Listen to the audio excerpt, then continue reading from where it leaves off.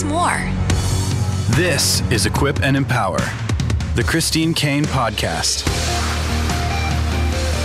For everyone who desires to bring hope, create change, and live out their God-given destiny with passion and joy. Here's your host, Christine Caine. Hey everybody! I am so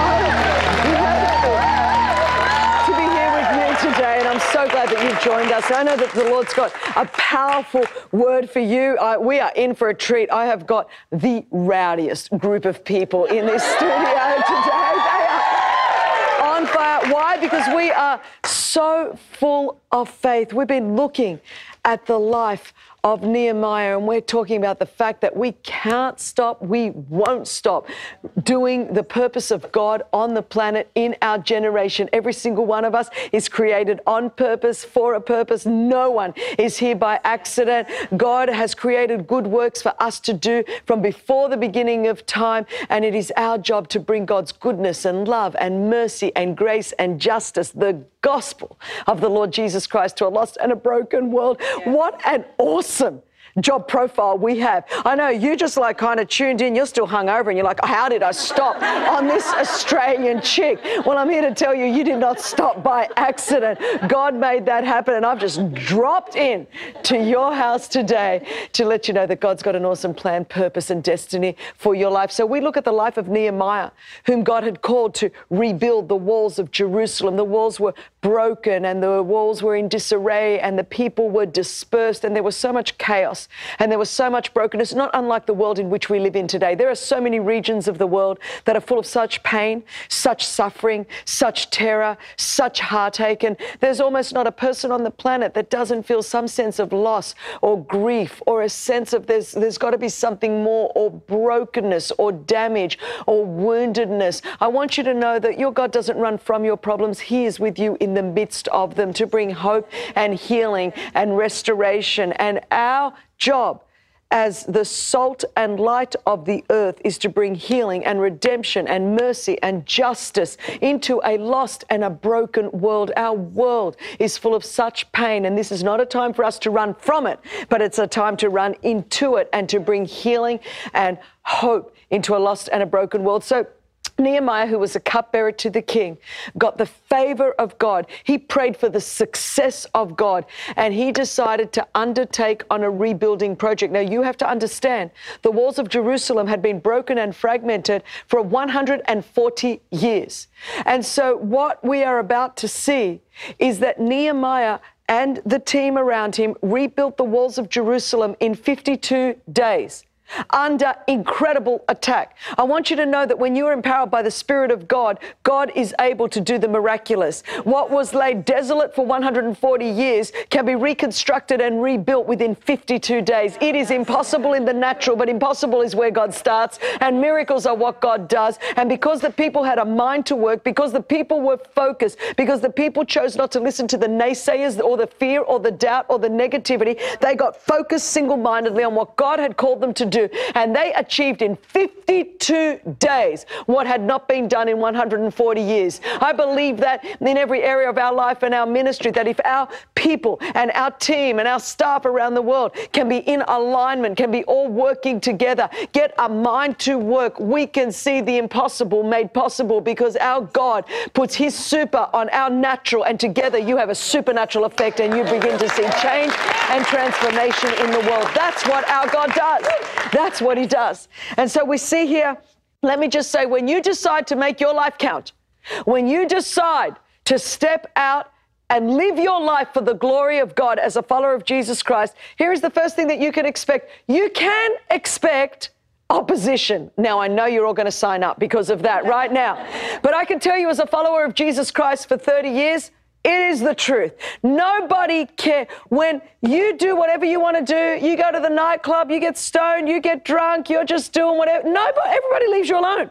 But the minute you decide you want to make your life count, it is amazing how cray-cray people get. Yeah. I remember my family, before I was a follower of Jesus, when I was just like doing, what normal people do, when they're not followers of Jesus, which could mean a lot of different things. But anyway, at that point, I remember I said, my mum's like, Christina, what are you doing? I said, Mum, I got saved. I'm following Jesus. I'm living my life on purpose. And she just was not happy about it.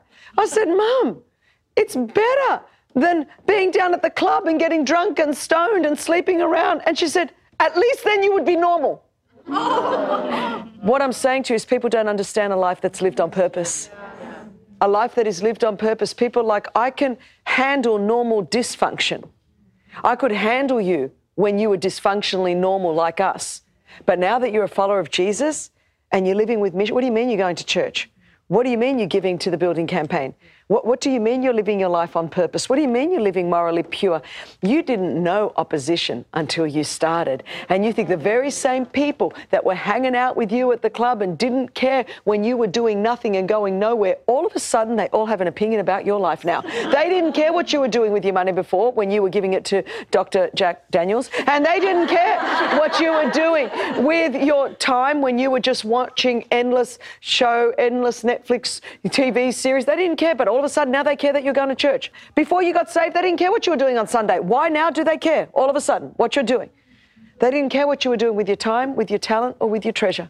Yeah. When you were, wasting your talent in the back of nowhere, no one cared. But now that you suddenly want to go and serve and use your talent for the purposes of God, they call you an idiot. It's amazing, the irrationality of people.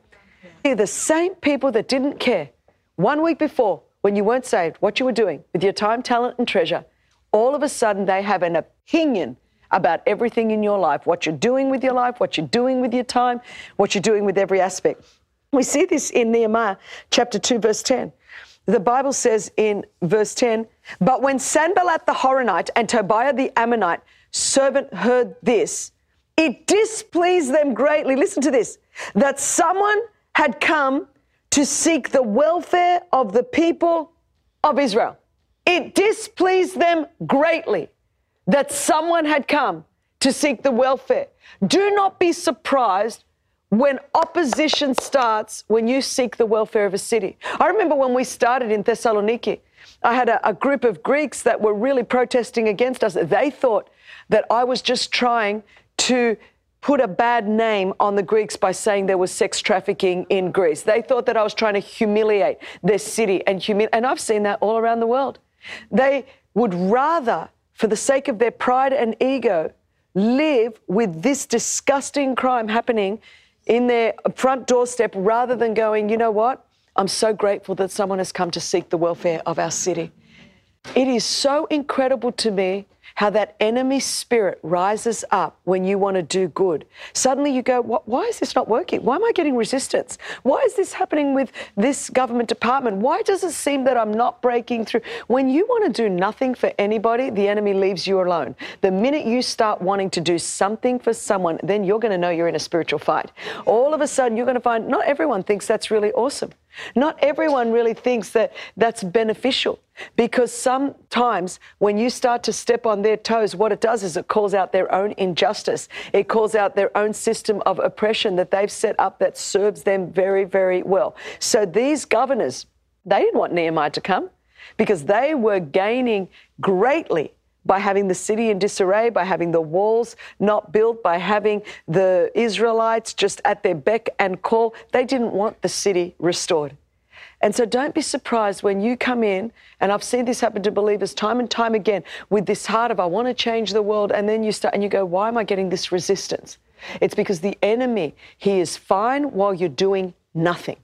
But when you start to want to live your life on purpose, and that attack is going to come often through people you love. It's often going to come through family or through friends, or you're like going, I don't get this. You didn't care what I was doing last week. Why all of a sudden do you? It doesn't make sense.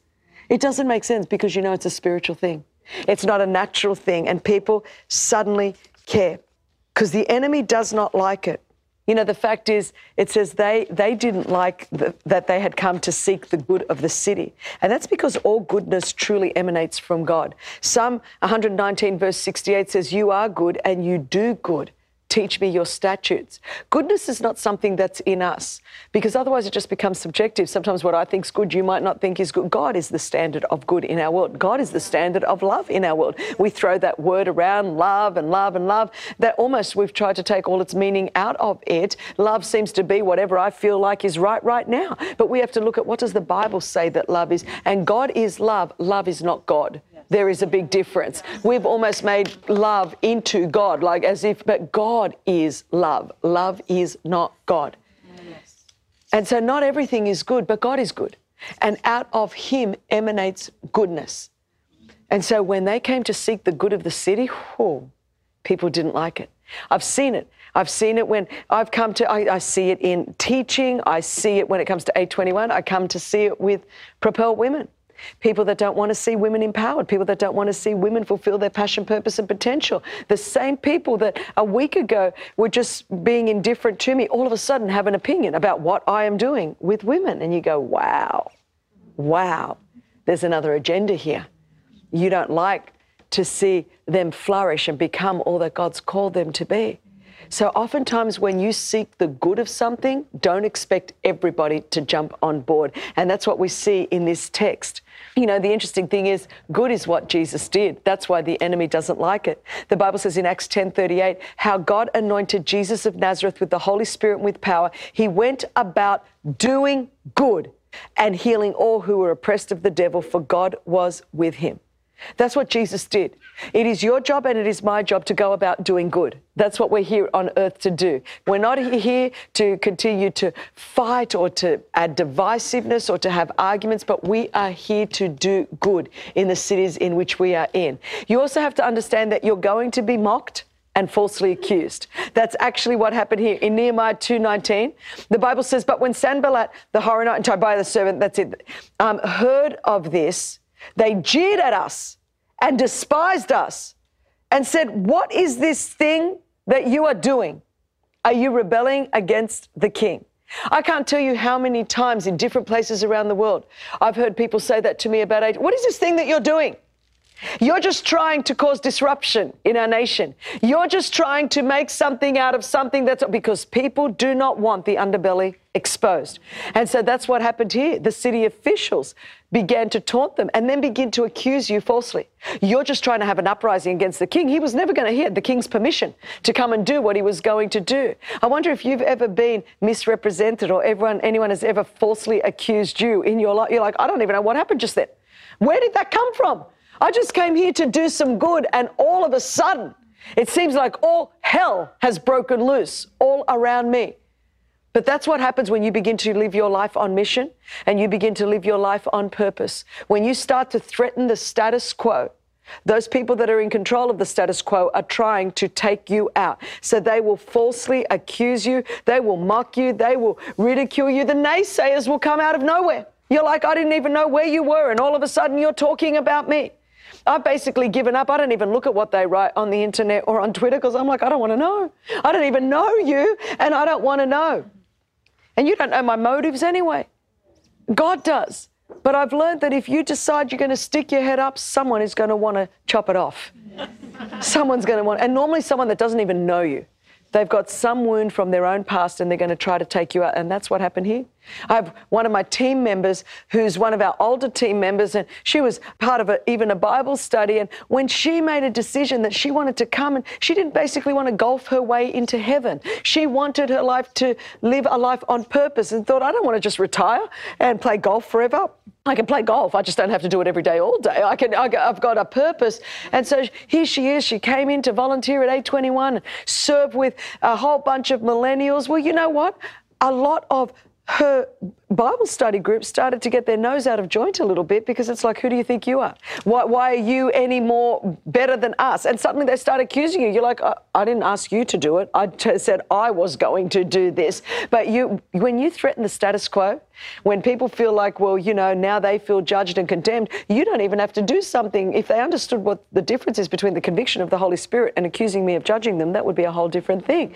But just because I'm living my life on purpose It shouldn't threaten you if you're living your life on purpose. But the truth is, I can't allow your negative comments to pull me back from the purposes of God in my generation. And a lot of people don't step into the purpose of God because what happens is they fear the condemnation of man. They fear being ridiculed by their friends. They fear being ridiculed by their family. They fear the judgment that will come externally. But you are never going to do anything significant for God if you are not willing to be criticized, if you are not willing to be mocked, if you are not willing to be ridiculed, often by those around you or often by those in your sphere of influence. And the truth is, you cannot do anything significant for the kingdom without someone having something to say about it. So you have to have a conviction, like Nehemiah did, that God has me on assignment to rebuild these walls, and I am not going to let the naysayers stop me. And that's a lot easier said than done, because the enemy wants to take you out, and he uses people to do that. People are not the enemy is the enemy, but the enemy will use people to try to take you out from the purposes of God. So you've got to remember why you are fighting this fight of faith. And the Bible says in Nehemiah 4:14, and I looked and arose and said to the nobles and to the officials and to the rest of the people, do not be afraid of them. Remember the Lord who is great and awesome, and fight for your brothers, your sons, your daughters, your wives, and your homes. Fight for them. Sometimes you got to get a bit of Holy Ghost fight on the inside of you. You're like, you know what? I don't care about the naysayers or the fear casters or the doubt or the negativity. I'm going to fight for my family. I'm going to fight for my destiny. Someone, you need to get up off that couch and you need to go to war in the spirit for your purpose and your destiny. Yes, you were betrayed. Yes, you were knocked down. But it's time to get up and say, not today, devil. I am going to fight for the plan and the purpose of God in my life. You got to get some of your fight back. You got to get some fight back. We have too many passive Christians just lying there. I'm like, no way, man. Get up. Get your fight back. We're rebuilding the walls. God has called us. God has anointed us. Greater is he that is in us than he that is in the world. Yes, the weapon may have been forged, but it shall not prosper. We are going to rise up and rebuild the walls of our cities. We are going to bring hope and life and redemption and salvation to this planet. God has called us here to make a difference in our generation, and it is to our Father's great glory that we bear much fruit. That we bear much fruit. That's what we must do. And so what happens is often we just want to give up, but it's not just about us. It's about the generations that are going to come after us. He goes, you fight for your sons and you fight for your daughters. And some of you keep fighting for your sons and daughters. You're not going to lose them to that addiction. You're not going to lose them to that lifestyle. You're not going to lose them to that fear and doubt and negativity. You've got to fight for them. Don't stop fighting. We've got walls to rebuild. We've got lives to restore. Keep fighting the fight of faith. We're fighting for a generation. We're fighting for the souls of humanity. It is worth fighting. There is an enemy. He is defeated, but we need to go in and take what already is ours and has been attained for us through the redemptive work of Jesus Christ on the cross. You're too close to quit. You're too close to quit. As Nehemiah was building this wall, they came at him. And the naysayers continued to attack him. And sometimes you feel like this, and I feel like with all of the stuff happening on the planet at the moment and all the divisiveness and all the, religious divisiveness and political divisiveness on the planet, the enemy is just trying to wear us out to the point where you go, look, I'm done. It's just too much. I put my hands up, and I can see people quitting and people falling by the wayside. And it's just like it's gotten too hot in the oven for them, and they're like, look, I just can't take this anymore. You've got to understand that is the plan of the enemy. That's what he wants to do. He wants to make you feel that your fight is worth nothing. He wants you to think that you're not going to be able to rebuild these walls. But I want you to know that it only took him 52 days to do it because the people had a mind to work. The Bible says the people had a mind to work. They stayed focused. They stayed on point. We need to fix our eyes on Jesus. We need to silence the voice of the naysayers, and we need to stay steadfast, immovable,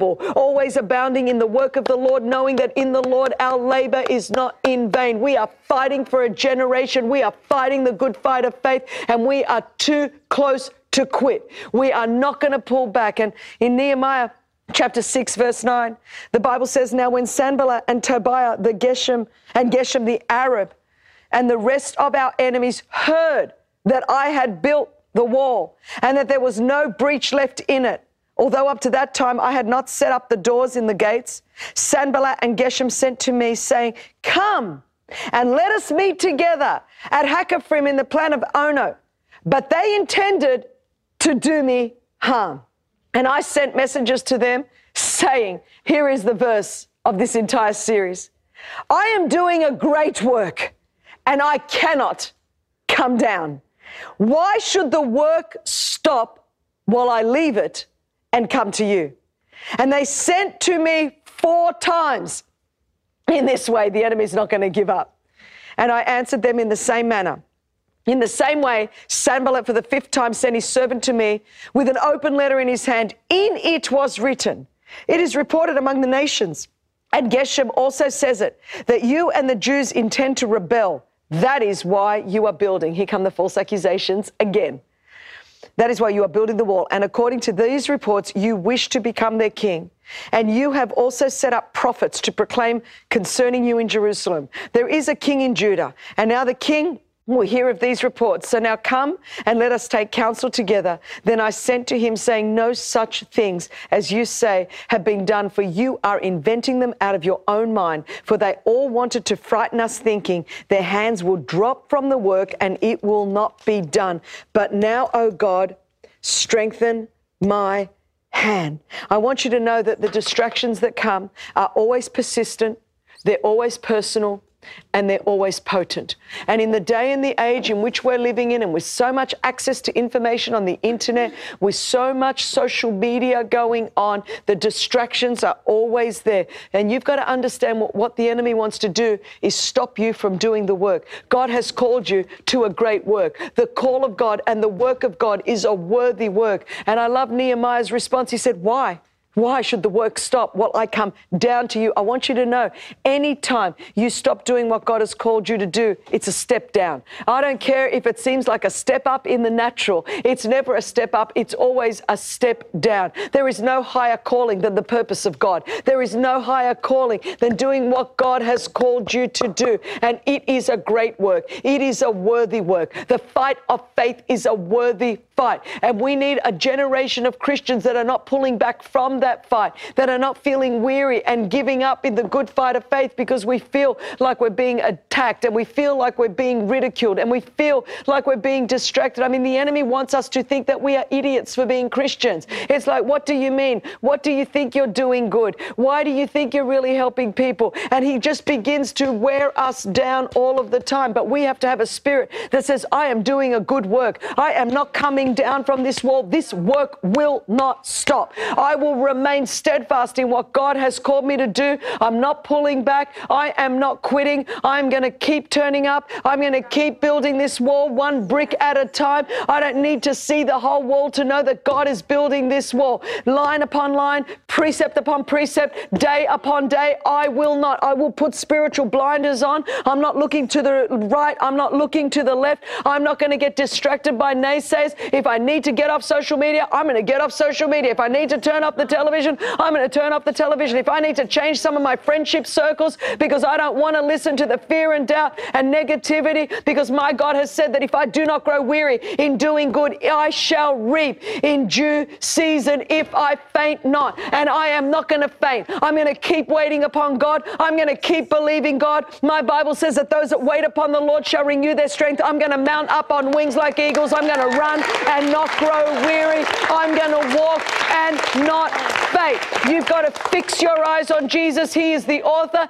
and he is the finisher of your faith. You cannot look to the left. You cannot look to the right. You cannot listen to negative voices. Faith comes by hearing, and hearing by the word of God. This is a time on the planet where we need to turn on the word of God. We need to fill our houses with the worship of God. We need to silence all of the voices of fear and doubt and negativity and immorality and iniquity. And we need to make God bigger than our circumstances. We need to make make God bigger than our problems. We need to make God bigger than our challenges. We need to exalt the name of Jesus, because in his presence, chains fall, shackles are broken, people are set free. We will not stop this work. It is a good work that God has called us to. Following the call of God is the greatest vocation on planet Earth. And you can say to the devil, not today. I will not come down. I will not quit. I will finish the work that God has called me to do in Jesus' name. In Jesus' name. In Jesus' name. Amen. Thanks for listening today. We hope today's message has encouraged and helped you. By the way, we'd love to see you positioned to experience all the great things God wants to do in your life. And we've got a special gift that'll help you do that. Just go to ChristineCaine.com/podcast devotional and download your free copy of Christine's 14-day devotional, Spiritual Growth Spurts.